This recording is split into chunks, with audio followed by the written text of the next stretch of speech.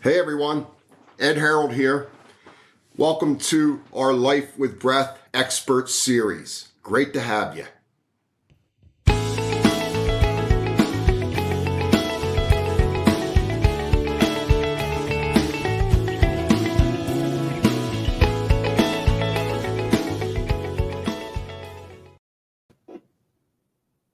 Welcome everyone.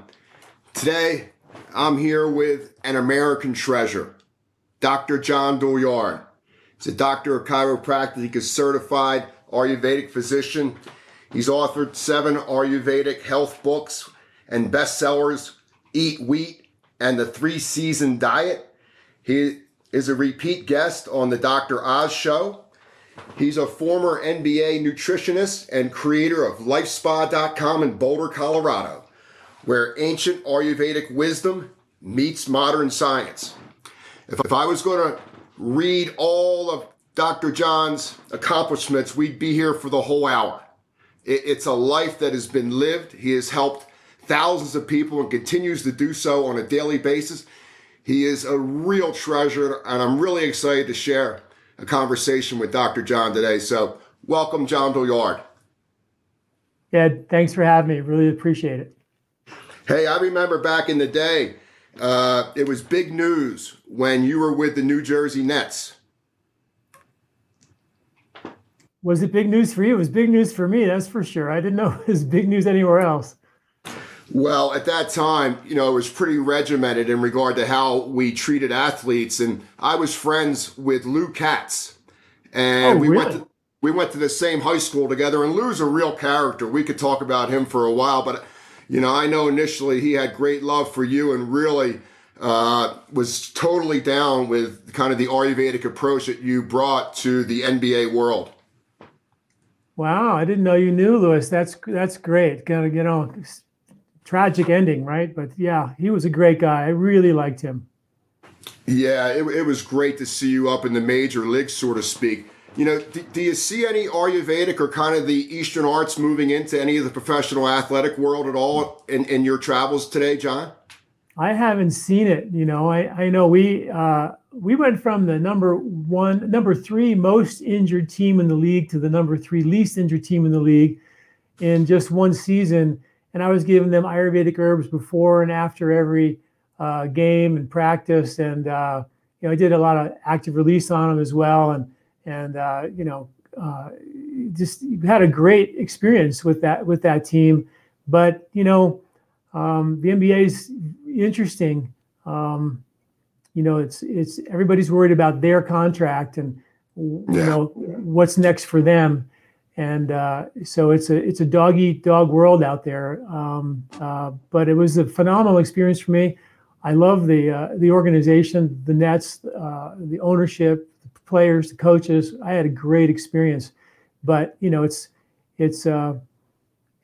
not a place to promote yourself. I had some great experience with athletes and I was like, man, they went from like not being able to feel their hand to feeling their hand and things that happened where they couldn't walk and their knees better. Now they're on the field, on the court. I had one time where a guy came off the court and he couldn't walk.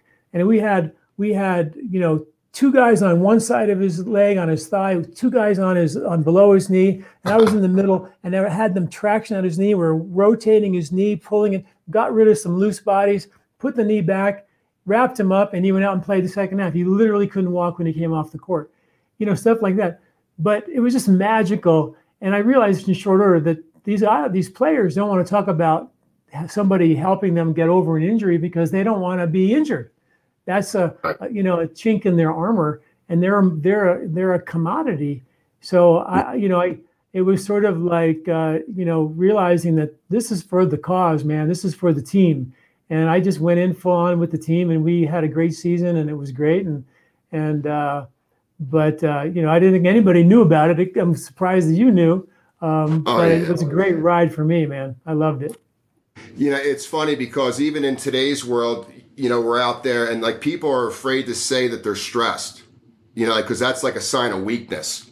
And, somehow you can't handle it and you can't measure up and you need to meet your appointments when it's really just like an alarm system that needs to go off. Like if your body's not healthy, your mind certainly isn't going to be healthy. Well, the players were completely into, I was the best part. They were completely into what I was offering therapeutically, but publicly they weren't going to share that they had an injury that got better because, they're, next year got to have a contract. And if they're, in the papers getting injured, no one wants to be labeled injury prone, Well, in 1994 or 95, I met you for a moment at a spiritual retreat. And, I was at the beginning of my journey of transformation right there. You were further along than me. And I just remember your presence. It was so light. It was so loving. You were so intense and so filled with knowledge. It was like a whole complete package. And then I got into body, mind, sport, which coming out of a former professional marathon swim career, it was perfect for me to get into body, mind, sport and bring some of these Eastern principles into the Western paradigm. And then about in the same time in 1995, I met a American yogi named Yoganand, Michael Carroll, who had a practice that was steeped in breath control and pranayama. And you two guys were like the base that took me into whatever I've created today. And it's just a real honor to talk with you because you were way ahead of what's really required in the fitness and athletic and racing regiments. Yeah, that's so kind of you to say. I was, I mean, what was cool about the New Jersey Nets and was that they were open. They opened, Calipari was the coach at that time. We had breathe right strips. Everybody's running around with nose breathing. They were all into the nose breathing thing. And I was like, this is so cool. They were really open to it. And a lot of the players really benefited from it. But at the same time, I was called crazy most of the time telling people that there was a difference between breathing through your nose and your mouth. Just saying that was like, heresy. Now we have, James Nestor's book was so cool to see. I was so shocked to read that book and see my name in it. And then I called James and he was like, oh my God, he reached back and pulled my book off the shelf and said, I've read this book so many times. It's like my Bible, he said, which was just so cool to see that that had inspired him. And now look, the nose breathing thing is definitely here to stay, seeing his work and Patrick McEwen's work. It's just really cool to see it's evolved. Back in 95 and, the early 2000s, I would go to conferences and, I'd be talking about nasal dominance in athletic training regiments and racing. And then there'd be another guy who would be talking about nutrition and fat metabolism and eating good fats. And we were always in the corner of the conference center. Nobody wanted to talk to us because we were the guys who were stirring the pot up. And now 20 years later, everybody's kind of saying, diet and breathing play a huge role to my athletic performance. Yeah. And we published a study on, nose breathing versus mouth breathing exercise in the International Journal of Neuroscience, where when you breathe through your nose, the brain goes into an alpha state, a coherent brainwave state that you only see in meditation. And my goal way back then, as you probably know, is to kind of replicate the runner's high, because I had some pretty cool experiences as an athlete that I was just like, there's something about this. There's something magical here. I want to replicate this. And then it ended up, 10 years-ish later, I was able to hook up with the university and do the research. And we found that we actually were able to do it, and it just didn't move the needle. Nobody cared. It was just like, wait, this is unprecedented. Nobody's produced alpha in the brain during exercise before. No one ever did it. And it's still like, it's sort of, it's not invented here. It doesn't exist kind of a thing, it's just crazy. When you were a youngster and you getting involved in competitive athletics, did you know you were going to have the fire to become a world-class triathlete? Well, I don't know if I was world-class by any means. I went, my story was I heard the word Ayurvedic medicine or Ayurveda. It's like 1980 or something. And I was in chiropractic college at the time. And there was a lecture in LA about Ayurveda I heard. So I wanted to go hear it. And I heard this guy talk, and I went up to him afterwards and I said, I'm doing a triathlon. I was training for an Ironman. And I said, I wondered if from the Ayurvedic perspective, is it good for you to do it? And he looked at me and said, what is that? And I told him what it was, 2.5 mile swim, 112 bike and marathon and all that. And he said, "Why do you do that?" And I was completely stumped. I was like, well, I didn't know what to say because I didn't have an answer like why I did it. It was only because I could do it. I don't know. And I loved it, but I didn't know what to say. And he looked at me like I was an idiot. And he said, he goes, "Do you meditate?" And I was like, "Yeah, actually I do meditate." And my mom taught me how to meditate. She taught me TM or gave me the money to go buy TM when I was like 17.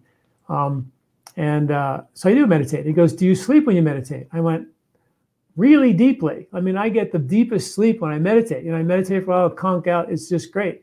And he looked at me like I was an idiot. And he said, "When you meditate, you're not supposed to sleep. It's a completely different state of consciousness. You're supposed to be restfully alert, not asleep." So I'm going like, "Oh." And so the meeting went on and on. I said, I said, "You mean if I can meditate and not fall asleep, then it's going to be okay in the Ayurvedic world?" And he said, looked at me sort of like, gave me a head shake, like, "Yeah, it's okay, you crazy kid," And I went and took that that was my marching orders. I started meditating more and training less. I went for weekend retreats to meditate, 2-week retreats to meditate. And I came back after that 2-week meditation retreat, I came back shot out of a cannon. I all of a sudden was competing with the guys that I never, because I was sort of, treating a lot of the better triathletes in the South Bay at that point. There was just a handful of guys that were in the South Bay and they were really good. And that's where sort of triathlon started in California, in LA, in the early 80s. And so I started treating these guys, but I was never as good as them. And all of a sudden, I started competing, top 10 in some events and, started doing really, really well. And they all thought I was on steroids. I'm going, "No, man, somehow less is more." And I knew that less was more. And that's what got me into, going, wanting to go to India, which I did in 1986 and lived there for a year and a half and, started to understand breathing and all that. And that's how it got started. Yeah. That's an amazing story. And I believe it's in Body Mind Sports. So everyone out there, if you don't have a copy of that book, make sure it's a life-changing seminal book that is still as relevant today or more as it was when it came out in 1994. When you think about looking back in the past and, you've kind of collided the worlds of chiropractic with Ayurvedic medicine, was there any surprises along the way to what you've discovered?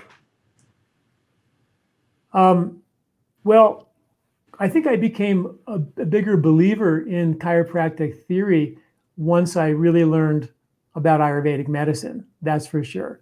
But at the same time, I sort of never really went back to chiropractic because I was just so down that road of Ayurveda. Although along the way, my dear friend Mike Leahy, who was the creator of active release technique, he was one of my best friends in chiropractic college. He sent me all his videos. And so I always had my hands in it. I never lost my skill. So when I got the job at the Nets, I did the Ayurvedic nutrition and the rehab side of it. I think they worked incredibly well together, unbelievably well. The whole nasal breathing thing is just, it's one of the secret switches that are available to us to remain vibrant all the way to the end of the line, and I think of you, I think about a lot of what I hear from the work you do. It's about efficiency. It's about getting the body efficient, getting the mind efficient, being in perfect 24-hour cycles. When you first started the nasal breathing in your training regimens, what was the hardest initial steps you had to work your way through from trying to shut that mouth and stabilize that inner world with that nostril breathing? Well, I got punched in the nose by a friend of mine as a joke. We're just playing around, just goofing around, and broke my nose right here. And not like a major break, but it definitely caused me not to breathe through that nostril for a lot of years. So, when I first came back from India, I started doing focus groups, taking, 5, 10 people and say, "Hey, let's go work out together, teach them the nose breathing and see what they said." And they were all like, a lot of them were like, "Yeah, this is really awesome. I really love it." And I'm going like, I can't even do it, because I couldn't breathe through my nose. And so I just kept sticking with it until I finally, my nose just completely opened up one day and I was able to breathe so fully. And then that really launched me into being able to get to that place where I could get, where as I would train harder, run faster, my breath rate would start to slow down instead of what you would think it would get faster. And I ended up shortly thereafter in actually 1994 moved to Boulder I was working with Deepak Chopra back in Massachusetts, and I moved here and I started to teach a free class in North Boulder Park here for free. Anybody could come. And, I started with 10 people, 20 people. Then soon every week in the park at 8:00 in the morning, I'd have 10, 20, 30, 40 people come teaching how to nose breathe. And that went on for about maybe it was 7, 8 years I did that. And I had people come back a year later, 2 years later, 3 years later, and they go, I thought you were out of your mind. But I kept doing it a little bit, and all of a sudden, boom, that deviated septum that opened up and I could breathe, and I'm so grateful. I heard that so many times. People with asthma, breathing, things would disappear. One day a fire truck drove up, and these guys, they were across the park, and I just said, I didn't think anything of it. And then these guys come walking with their helmets on and the gas masks on, and they're, the Darth Vader, they're breathing through the respirator, and they said, we're here for the class with full suited up. And I was going, are you kidding me? And they go, no, because this kid came to your class a couple of weeks ago, and we have a competition, how quickly, how running hills with the tank on, and whoever could last the longest wins the competition. And this kid came in and took your class, started nose breathing, and he broke the record. And so next week, 2, 3 fire trucks came. Next thing I know, I'm giving a whole Colorado State in service in the Denver Fire Department, teaching them how to nose breathe, which was just really cool. But having a tank last 2 or 3 minutes longer was a life-saving event for these guys, and so it was just a really cool experience to actually be teaching it week after week after week for so long, and then seeing the long-term results. It's phenomenal. That's great work, and that's a great story. When you're talking about the nostril breathing and the deviated septum and issues that folks have making that switch, can you explain a little bit about how the Ujjayi breathing, or that ocean sounding breath, is so beneficial athletically in training and fitness and getting those nostrils to open? Yeah, so when you do the Ujjayi and you can make that sort of ocean sound, if people want to do it, they can do it, but I'm going to ask you to do it, but don't contract your abdominal muscles, your belly at all. Mm-hmm. So make that sound,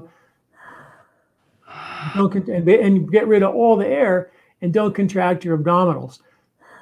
You can do it for a little while, but at the end, the only way to get the air out is to use your abdominal muscles. So the Ujjayi on the exhale, not on the inhale when you're working out, but on the exhale, creates an abdominal diaphragmatic cardiac massage. And on your heart, there's a nerve called the vagus nerve, which is responsible for parasympathetic dominance, which means chill.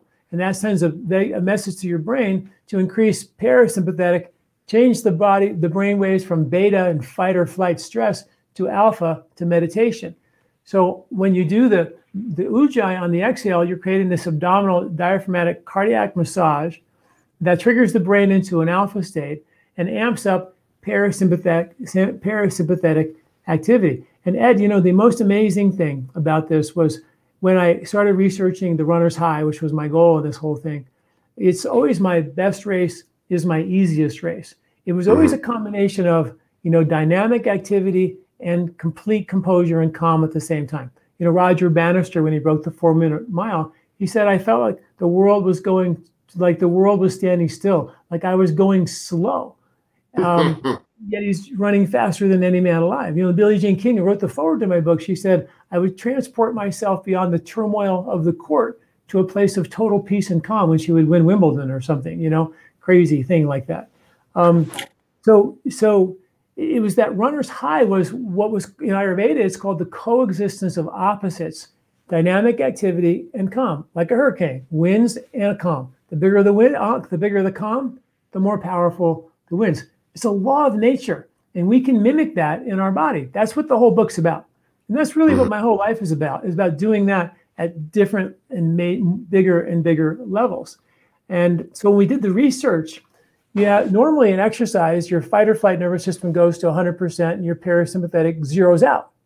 But in our study, what happened was the sympathetic only went up 50% and the parasympathetic didn't zero out. It equaled. So the two opposite nervous systems were coexisting. And I was like, the brainwave was cool. The brainwave coherence was cool. But when I saw the two opposite nervous systems coexisting, I was like, we did it. That's the coexistence of opposites. That's the Vedic kind of mandate for full human potential when you're doing the whole eye of the hurricane thing. Pretty cool. When you're dealing with Ayurveda, there isn't one breath wasted. Everything is part of a stepping stone. And when I've incorporated pranayama into my trainings and practice, one thing I begin to have athletes report back to me is that as the event unfolds, they actually get stronger while everybody else seems to fall off and get weaker. Do you think that has any correlation in regard to either mouth breathing or nostril breathing? Well, one of the studies that we did was endurance, and endurance was significantly improved with nose breathing versus mouth breathing. And that was a clear fact, and that was written up in the study. So yeah, I would say that nose breathing. When you think about it, if you're out there training, and I think one of the best parts of the study was something called perceived exertion. So we had the two groups. And when the kids were mouth breathing, they were huffing and puffing and really working really hard. And their perception of the exertion was a 10 out of 10, as high as exertion, stress that they could feel. They were all like 10 out of 10, this is hard, And then they came back and did the nose breathing workout a day or two later. And the perception of the same workout was a 4 out of a 10. So just think about it, right? You're training next to somebody, got their mouth open, they're pushing 10 out of 10 in exertion, and you're out there pushing 4 out of 10. Right. Who's going to last longer? Who's going to go further? Obviously you're working half as hard. Yeah. With the same level of a performance. On some level, initially, it's so counterintuitive in what you tap into in yourself. It's almost like your mind is the last to know that you're getting stronger. It's like you have to sell it to your mind like, hey, I'm okay. Normally 25 minutes into this, I'm gasping for air. I've lost my posture. I've lost my lower body mechanics skills. My patterns of movement are off. And then you look at someone, who's doing the nasal breathing and different protocols around pranayama in Western exercise. And it's almost like you have to sell it to your mind like, hey, check in with, we're okay. Yeah, I agree. I was at a sort of pinch my own self when I came back from those weekend retreats where I just really, just kept, what was crazy, Ed, was the level of fatigue that was in my system from all the years of training, just pushing, we'd go for runs in the Hollywood Hills. We'd run 20, 30 miles a couple of times a week. I was running with a guy named Bill McKeon, who won the Western States 100. He was one of my dear friends, also a chiropractor. And, we would run and run. And the level of fatigue, I had no idea was there until I started meditating, and I would just sleep and sleep and sleep. And all of a sudden, when I came out of that coma of sleep, all of a sudden I was like shot out of a cannon, It was, Mike Leahy, for example. I'll tell you a story about him. Him and I used to work out together. He was a kind of Olympic volleyball player. He's an incredible athlete. And we used to hop on these steps, going up these steps, on one leg, bleachers, hop up on bleachers on one leg and then come down, do it again until you fatigue your right leg and then do your left leg. And I'm a white guy, I can't jump. But I was, and he would just blow me away normally. I came back from this retreat and I was like going up on my right leg and I was hopping up and they had fatigued their right leg and their left leg, ready to go into the next thing. And I was like still on my right leg and I was blowing them away. And they looked at me like, what the hell happened to you? And I'm like, I don't know, man, something's crazy, but I just feel good, like great. And it was just such a phenomenal experience that less was more, and dumping the fatigue. That's the thing people don't understand. And that was before yoga became a really big thing. But now, and even yoga has become can be a fatigue incurring event too, where people don't realize that you got to pull back that bow. And when you pull back the bow, you got to pull it back all the way and hold it perfectly still. This is an aspect of the Vedas called Dhanurveda. And it's the Veda of transformation. So when you pull that thing back and hold it all the way still, which means your meditation, your yoga and breathing, and they're all designed to create a still, calm lake that you can see through, really calm, still water. and you function from that eye of the storm, man, it is powerful. All I can tell you is it's powerful. And we proved it.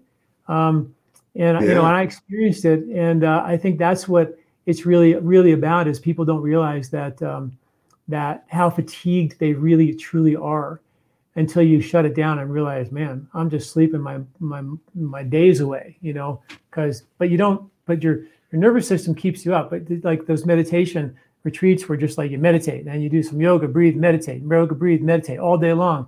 And after a while, you're just so tired from yoga, breathing, and meditate. You think that it's just that until you go home, and then you're like shot out of a cannon. So it was crazy. You know, when you think about our ability to wind ourselves up and our ability to cool ourselves down with, you know, meditation or gentle yoga or shavasana and things like that. And we look out into America today and we see stress levels are at an all-time high. And then we see people going into HIIT classes, you know, going, you know, maximum reps for 90 seconds on and off, on and off. You know, one of the things I really found out about nasal breathing that I really loved is it never allowed me to over or under train. It always hit the mark where I needed to hit the mark that particular day based on the energy that I had available to me. So I couldn't really violate my system and rob my immune system of energy and rob my gut of my stored minerals and nutrients. It seems like the nasal breathing kind of kept me on a realistic ego interpretation of my skill sets. I agree with you 100%. I always call it the governor of how much is good and how much is bad, you know, because it really does dictate. You know, you can open up your mouth and crank it out here and there, no big deal. But if your whole training is all with your mouth open and you're just pushing this maximum level, you're going to incur a level of stress that's going to compromise your performance in the long run, no doubt about it. You know, but if you can have most of your training in that zone where your parasympathetic and sympathetic are equal, you're as you incur the stress, you're repairing it right then and there. There's no real wear and tear, and it's the amount of, you know, our model of exercise is stress recovery, still is today. You know, no pain, no gain, still exists today. And I thought when I wrote the book, I thought that was old news. Telling people that no pain, no gain was old news. It's still news today. It's still what they do,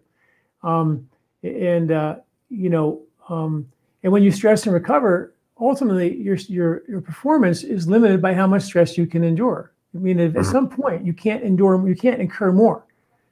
And the Ayurvedic approach is instead of stress, recover, and then you of course you get better and perform better over time. But the Ayurvedic approach is to listen to your body, and when the body says it's stressful, back off, and then the body goes, okay, you know, now. How it really works is that when you breathe into the lower lobes of your lungs with your nose, there's a level of ribcage rigidity that doesn't let you access all 5 lobes of your lungs as efficiently, and your diaphragm is not as efficient as it could be initially. And then, so when you reach a point where you have to start breathing more shallow through the mouth, you slow down and you recover. But when you push into that stress and then you take the stress away, you can breathe into the lower lobes of your lungs that you were pushing into a moment ago, and now gain better access for oxygen exchange. And the key is not to get the good stuff in, the oxygen, it's getting the waste out. It's getting the CO2 out and getting that exchange to balance. And that's really the key, because you can get all the oxygen you need for your 98% oxygenation of your blood by breathing the upper 2 lobes of your lungs. You don't even need your lower. I was told that by every pulmonologist. You don't need the lower lobes of your lungs. You get 98% oxygen just by, you know, breathing the upper lobes of your lungs. You know, we have 5 lobes that you don't even need. You just need 2 of them. You know, it's clearly, clearly not true, but that's what I was told. But the lower lobes of your lungs are where the parasympathetic nerves are to calm you down. Lower lobes of your lungs where 80% of the oxygen exchange takes place for getting rid of the waste. So your lower lobes are a detox pathway. Now, of course, 10 years later, all the research comes out saying that your lungs are the number one detoxifier of fat out of your body, and that's where you lose weight from. They didn't tell you that in the early 80s, and when I was writing the book, but it didn't make any sense that we have 5 lobes of your lungs and we don't even need 2. That was like, I just couldn't move beyond that. You know, it was like, come on, really? It's amazing, how large these lungs are. And I look at things that are underutilized, in our health and fitness medical world. And it's so important to get that air down into the lower lobes of the lungs to sustain the life of your cells, to get that parasympathetic response, to have great posture in your spine, to remove AMA and excessive inflammatory markers from our gastrointestinal organs. We could go on for hours about how important it is to get that phrenic nerve amplified, that diaphragm range of motion and strength strong. And then on that exhale, have that vagus nerve amplify and give you those great neurochemicals that make us feel relaxed and invincible. Yeah, no, it's absolutely, I couldn't agree with you more. And, they did a study with elite athletes, and half of them did not have a diaphragm that was contracting and relaxing fully. Right. The diaphragm is a muscle of breathing, right? Really important. In fact, inspiratory muscle training, which is what they call it in the hospital, is used for heart failure, lung failure, heartburn, and recently approved for COVID. I wrote an article on my website at livespa.com called Strengthen Your Lungs Now, Pratiloma. And pratiloma is the Ayurvedic version of inspiratory muscle training that used in the hospital, just recently approved for COVID. And it's all about strengthening your diaphragm. And if you don't have a good, strong diaphragm, you're going to breathe really shallow. And if you breathe really shallow, you overbreathe oxygen, right? And so in another study, they found that 75% of the oxygen people breathe in, they breathe right back out unused, 75% of it. So it's like, wait a minute, we're breathing in all this oxygen and we're not even using it. We just breathe it right back out. So that overbreathing of oxygen also allows us to sort of underbreathe CO2. The CO2 levels stay low and the oxygen stays high. And interestingly, oxygen is a stimulating molecule and CO2 is a sedative molecule. So to be calm in your skin, you got to have them balanced. Right. But if you're over breathing oxygen and you're under breathing CO2, then you end up with an overstimulated system, a depleted, anxious, worried, stressed out system. So what happens is, and what's interesting is low CO2 levels are critical because the lower your CO2 levels, the tighter the bond between your oxygen and your blood is, between your hemoglobin and your oxygen. So until you start to bring your CO2 levels out with long, slow nasal breathing, which you do when you do this workout, the CO2 levels naturally begin to rise. And it's the CO2 levels that a little bit of air hunger is what that feels like, that actually releases the oxygen from your blood and dumps it into your tissues. And most people walk around with a state of tissue hypoxia. There's mutagenic stem cells that take advantage of that tissue hypoxia and give you diseases and things like degeneration. And so that's the difference between the oxygen in your blood and the oxygen in your tissues is massive. And that's what nose breathing provides. It's got a turbinated kind of apparatus for breathing that slowly brings the air all the way down into the lower lobes and all the way back out. And that gives time to keep the balance between CO2 and O2. And your NO2, which is your nitric oxide.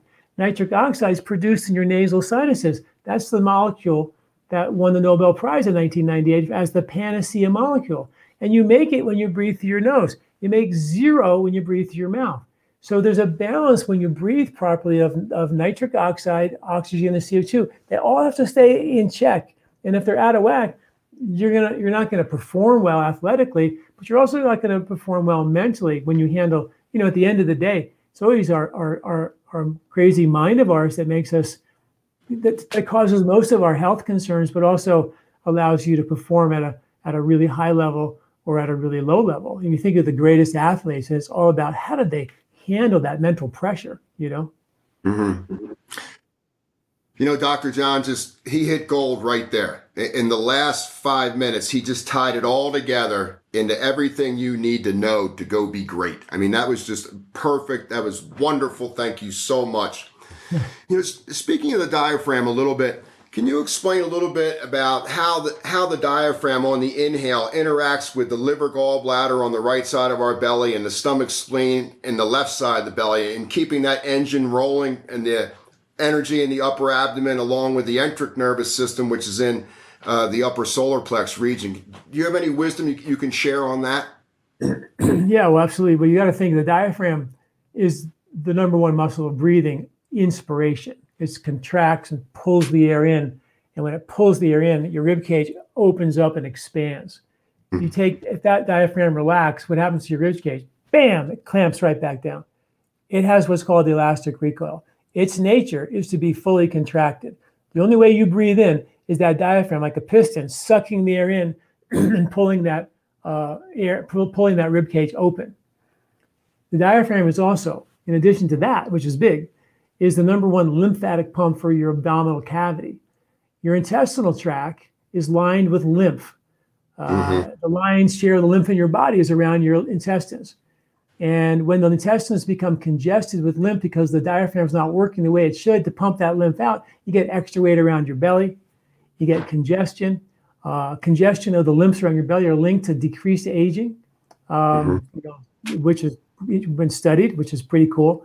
And also studies show that the diaphragm is a major pump for the breast tissue. Women with breast cancer, a significant number of them had congestion in the anterior diaphragmatic lymph nodes. So, the lymph is really important and is also the number one pump of the cerebral spinal fluid, washing your brain of toxins. And our brain dumps 3 pounds of plaque and chemicals out of our head every year while we sleep. And that's the cerebral spinal fluid washing up and down our spine and our brain, washing out all this trash. But if you're not breathing properly, you don't get that pumping of the washer fluid, and you end up building up impurities in your brain. So instead of dumping the 3 pounds of toxic plaque and crap out of your head, it ends up staying there. And congestion of the brain lymphatics, now called the glymphatic system, is linked now to issues like anxiety, depression, cognitive decline, inflammation, infection, and even autoimmune concerns, because the master computer is congested with trash, can't get his trash out. And Ayurveda talked about the brain lymphs thousands of years ago. They developed therapies to clean it out, breathing techniques, and a whole bunch of techniques to get the brain lymph cleaned out. They only discovered the brain lymphs about a decade ago at the University of Virginia. And only recently they discovered how important they are for cognitive function, anxiety, depression, inflammation, all those things. It's just really incredible. So from the perspective of the diaphragm, whatever is above it and whatever is below it is going to be intimately impacted by it. So your heart and your lungs, inspiratory muscle training, used in every hospital in the world for heart failure, lung failure, and heartburn. That's the kind of interesting thing. How does breathing affect your heartburn? Well, your esophagus goes right through your diaphragm, and your stomach is right up against the diaphragm, and so is your liver on the other side. And if the diaphragm isn't contracting fully the way it should, the stomach can get pushed up against the diaphragm. And this is something that Western medicine calls gastroparesis, where your stomach holds on to the food too long, and yet it creates upward pressure against the diaphragm. And it can affect how you breathe. It can affect how your heart functions. It can actually cause heart issues and tachycardia and a host of things around your heart. But it pushes up against the diaphragm, and because they're so close, they can literally adhere together. And the diaphragm can stick to the stomach. And now your diaphragm is trying to contract and pull and open up this really tight rib cage on top of having a big old stomach stuck to it. And it's like, you got to be kidding me. I can't win this battle, So the diaphragm starts to just get weaker and weaker, and we become more shallow breathers. We overbreathe oxygen, underbreathe CO2, and our tissues become hypoxic, and we get sick and get old and die. Pretty much how it works. So when you breathe and you start using these Ayurvedic techniques, these breathing techniques, and nose breathing exercise as well, you strengthen the diaphragm, and that begins to exercise and release the esophagus from the diaphragm. There's an imbalance in called hiatal hernia. A hiatal hernia is when the stomach gets pushed up against the diaphragm with such pressure, Ed, that it actually herniates through the diaphragm. The lower esophageal sphincter, one of the strongest muscles in the body, breaks down, and your stomach pops through the diaphragm. When your stomach is supposed to hang from your diaphragm. So you think that this creates so much upward pressure. That's such a crazy, long-standing imbalance that probably took 10 years in the making and finally pops through. So then when you start to strengthen that diaphragm again, you can reverse all of that, which is crazy when doctors are giving people Prilosec and omeprazole and all this stuff to take care of the heartburn. And in their very own journals, the research study after study after study says all you got to do is do this breathing technique to reverse your heartburn. It's been proven. but nobody knows that. They don't tell you that when you go to the doctor. They just say you take a pill, but Right. it's crazy. It sounds to me that this diaphragm muscle is the number one muscle out of all the 600 or so muscles we have. And it seems to intervene like an organ with all the various responsibilities it has for our mind and body. 100%. When you're working with clients and, we want to shift them from that mouth breathing to nasal breathing, if someone was going to go for a 5-mile jog, is there a strategy that you would give them before they headed out that would be very simple that they could practice to get them some sort of a nasal dominance to get them going? Sure. What I would suggest to do is, I really love starting with the sun salutation, which is in the book. And I wrote that so many years ago. And after all these years, I still believe it's the best exercise to do before you start a workout. And the reason why is because when you go into that sun salutation and your arms go up and back, the diaphragm is going down. So you're actually, creating a separation between your rib cage and your diaphragm. Then when you go into a flexion posture, you're squishing it together. Then you go into an extension posture, you're opening it back up and really working that area right under the rib cage. And that's where the rubber meets the road. Just like you said, it's such a critical piece of the puzzle. And most people just don't have that figured out at all. We just shallow breathe, and it's just a terrible way to go. And so that getting into the rhythm of and using that as to set the rhythm of nose breathing, long, slow in, during the exhale on the extension postures, long, slow out during the flexion postures, and create a rhythm. And what I always like to say is, when you create that rhythm, you should notice a natural space between the top and the bottom of each breath.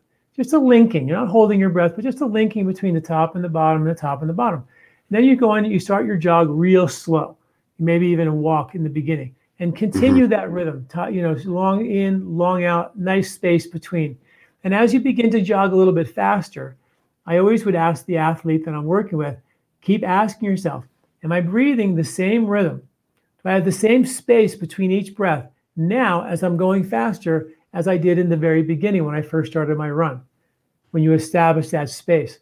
And as soon as you lose the space between the breath, you're not even anywhere near opening your mouth in a full-blown gasping emergency, but you're definitely going in the direction of that emergency. So you want to pick it up before the emergency happens and then immediately slow it back down.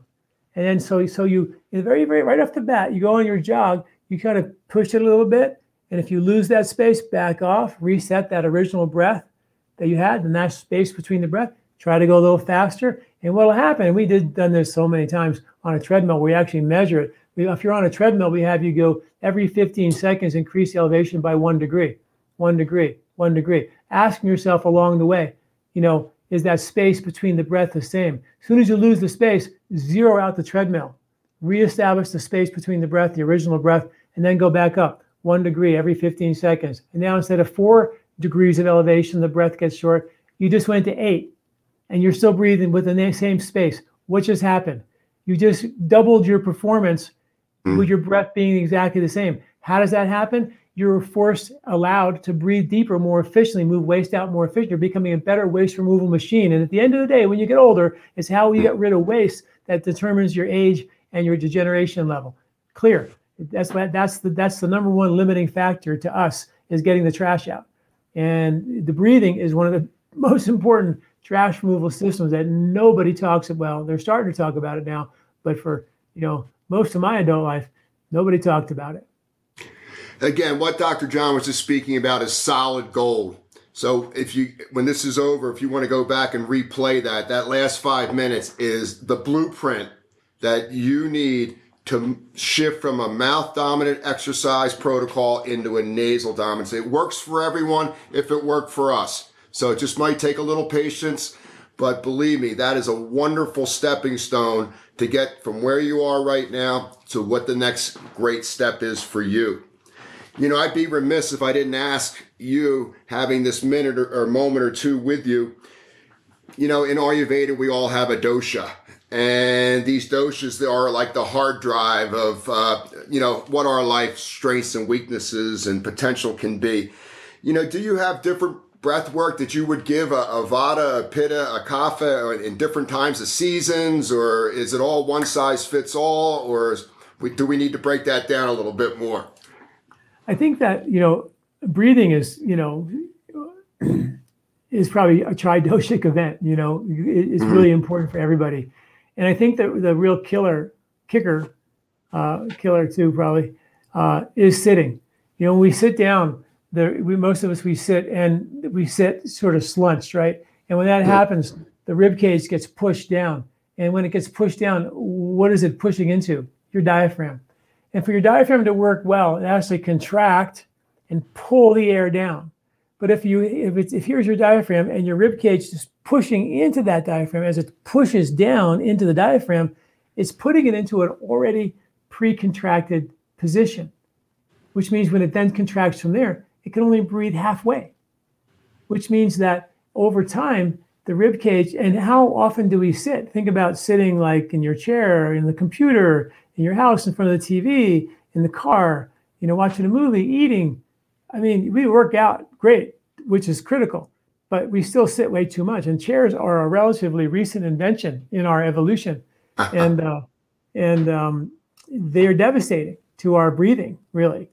And that's one of the things we have to overcome. And everyone has to do it. Now, Kapha types, bigger, heavier types, what they really need is flexibility. So doing more flexibility work for them is critical because their rib cages, they're big and barrel chested and strong, and we're pumping iron and making it bigger and tighter and tighter. And what they really need, at the very least, is breathing, but also the flexibility to go along with the flexible rib cage. The Vata types, they probably could use to lift some weight and put some meat on those bones and strengthen those muscles, because those muscles are weaker and more vulnerable to injury and strain because they're not as strong and frail. They're more frail. Where the Pitta types, they just have to be careful not to overdo everything, push themselves to such a competitive state that they actually overtrain themselves in whatever they're doing. But I think breathing is, I haven't looked into whether, there are definitely different breathing techniques to treat a Kapha condition and a Vata condition, the slow Ujjayi for Vata, the more aggressive, like the Pratiloma breathing technique, really simple. I should probably teach people are saying, what is that one that's been approved for COVID? And it's super simple. You would just take your fingers and close both nostrils here and create about 75% close and create resistance. So you take your fingers and then you would breathe in against that resistance. And that will force your diaphragm to work extra hard because now you've created resistance. Now that muscle's got to work harder than it normally would. So you do 10 of those. You can do 10 of those. And then all the way until you would literally feel your diaphragm contract and then let it go. And then do another one. All the way in, you feel the diaphragm contract against the resistance of your nostrils. That's what strengthens your diaphragm. Do 10 of those and then rest. Do 3 sets of 10 a couple times a day. And you'll be ready. If you ever did get a respiratory infection, you'll have a diaphragm that can help you help bail you out. I heard somewhere along the line that, Vata is the master dosha, or this wind, this breath. Is there anything to that? Well, there's 2 times as many imbalances in Vata than there are in Pitta, and there's 2 times as many imbalances in Pitta as there are in Kapha. Kapha is stable, Pitta is fiery, movable, and Vata is air, very movable. So that the more you move, the more you break, right? So it's along those lines. You're absolutely right. Moving forward in 2021, it's going to be a great year. And is there anything you want to share with our audience before we wrap up this amazing hour that I've had with you? Well, with regard to nose breathing and breathing, I think that I've been practicing Ayurveda for over 35 years, full time, teaching breathing all that time. And, I've learned so many Ayurvedic techniques and this and that, but I can tell you one thing, the most important thing, and this is not just me saying it, it's the Ayurvedic textbooks that say it, the yoga textbooks that say it, the Hatha Yoga Pradipika, Patanjali's Yoga Sutras, all these ancient texts, they all say breathing is the key. You can do everything else, but if you don't breathe right, you're in trouble. So please, what Ed's talking and teaching you guys, I'm telling you, and I'm telling you also, the other thing is, be prepared to suffocate when you first start this, right? You know that, Ed, right? You're not going to just all of a sudden be able to do it. You got to get this thing opened up and get it resiliency. Otherwise, your rib cage literally becomes a cage in your life, or it could become 12 levers massaging your heart, your lungs, and your lymph 26,000 times a day, or a cage locking you in. It's really that simple. And I should also say that because of the elastic recoil of the rib cage, there's a level of effort to start a breathing technique like this that is uncomfortable. And most people bail out. I've been teaching breathing techniques for years. And I always say, the most powerful thing I teach, nobody does, because they don't want to actually stick with it. But I can promise you one thing. If you stick with it for a week or two and push through that rigidity of your rib cage, there'll come a point where all of a sudden you're looking forward to your breathing practice every single day, which I do. I look forward to it. I miss it if I miss it. And so please understand, a lot of times one of the tricks is just say, you know what, I'll just do 2 or 3 breaths today of those deep breathing techniques. And then after you do this 2 or 3, you'll have enough energy to do 2 or 3 more, and then just chip away at it that way. The next thing you know, you're in the groove. And so that's some fair warning about what to expect when you get into nose breathing. Yeah, I tell folks, if you don't feel like you're suffocating or drowning out of water, it's probably not working. Yeah, and that air hunger is critical for building your CO2 tolerance. You see, your brain stem has a receptor to respond to CO2, carbon dioxide. And if you overbreathe oxygen, that CO2 receptor is a hair trigger. Boom, it goes off, and you got to breathe again. And it keeps going off, and you keep breathing, shallow. But once you start to get comfortable with air hunger, you actually start to reset that receptor to be tolerant to air hunger. And a little bit less air, we know, just like a little bit less food, calorie restriction, Nobel Prize winning science called autophagy, cellular repair when you don't eat as much, stem cell activation when you don't eat as much. The same thing happens when you don't breathe as much. A little bit of air hunger called intermittent hypoxia has been shown to increase stem cells, nitric oxide. What Lance Armstrong got busted for, injecting EPO. You make your own self when you hold your breath and become tolerant to CO2. Someone could have got to him earlier, would have saved him. But the reality is that holding your breath, a little bit of air hunger, just like a little bit of food hunger, not starvation, not suffocation, changes the game. I remember back in the day, you were telling me not to drink water during my exercise period unless it was going to be something super long, so that when I would constantly detox myself, and then when I was done, add water. And it just was a real super awareness that I never thought of at the time, being, ignorant of the Ayurvedic gifts.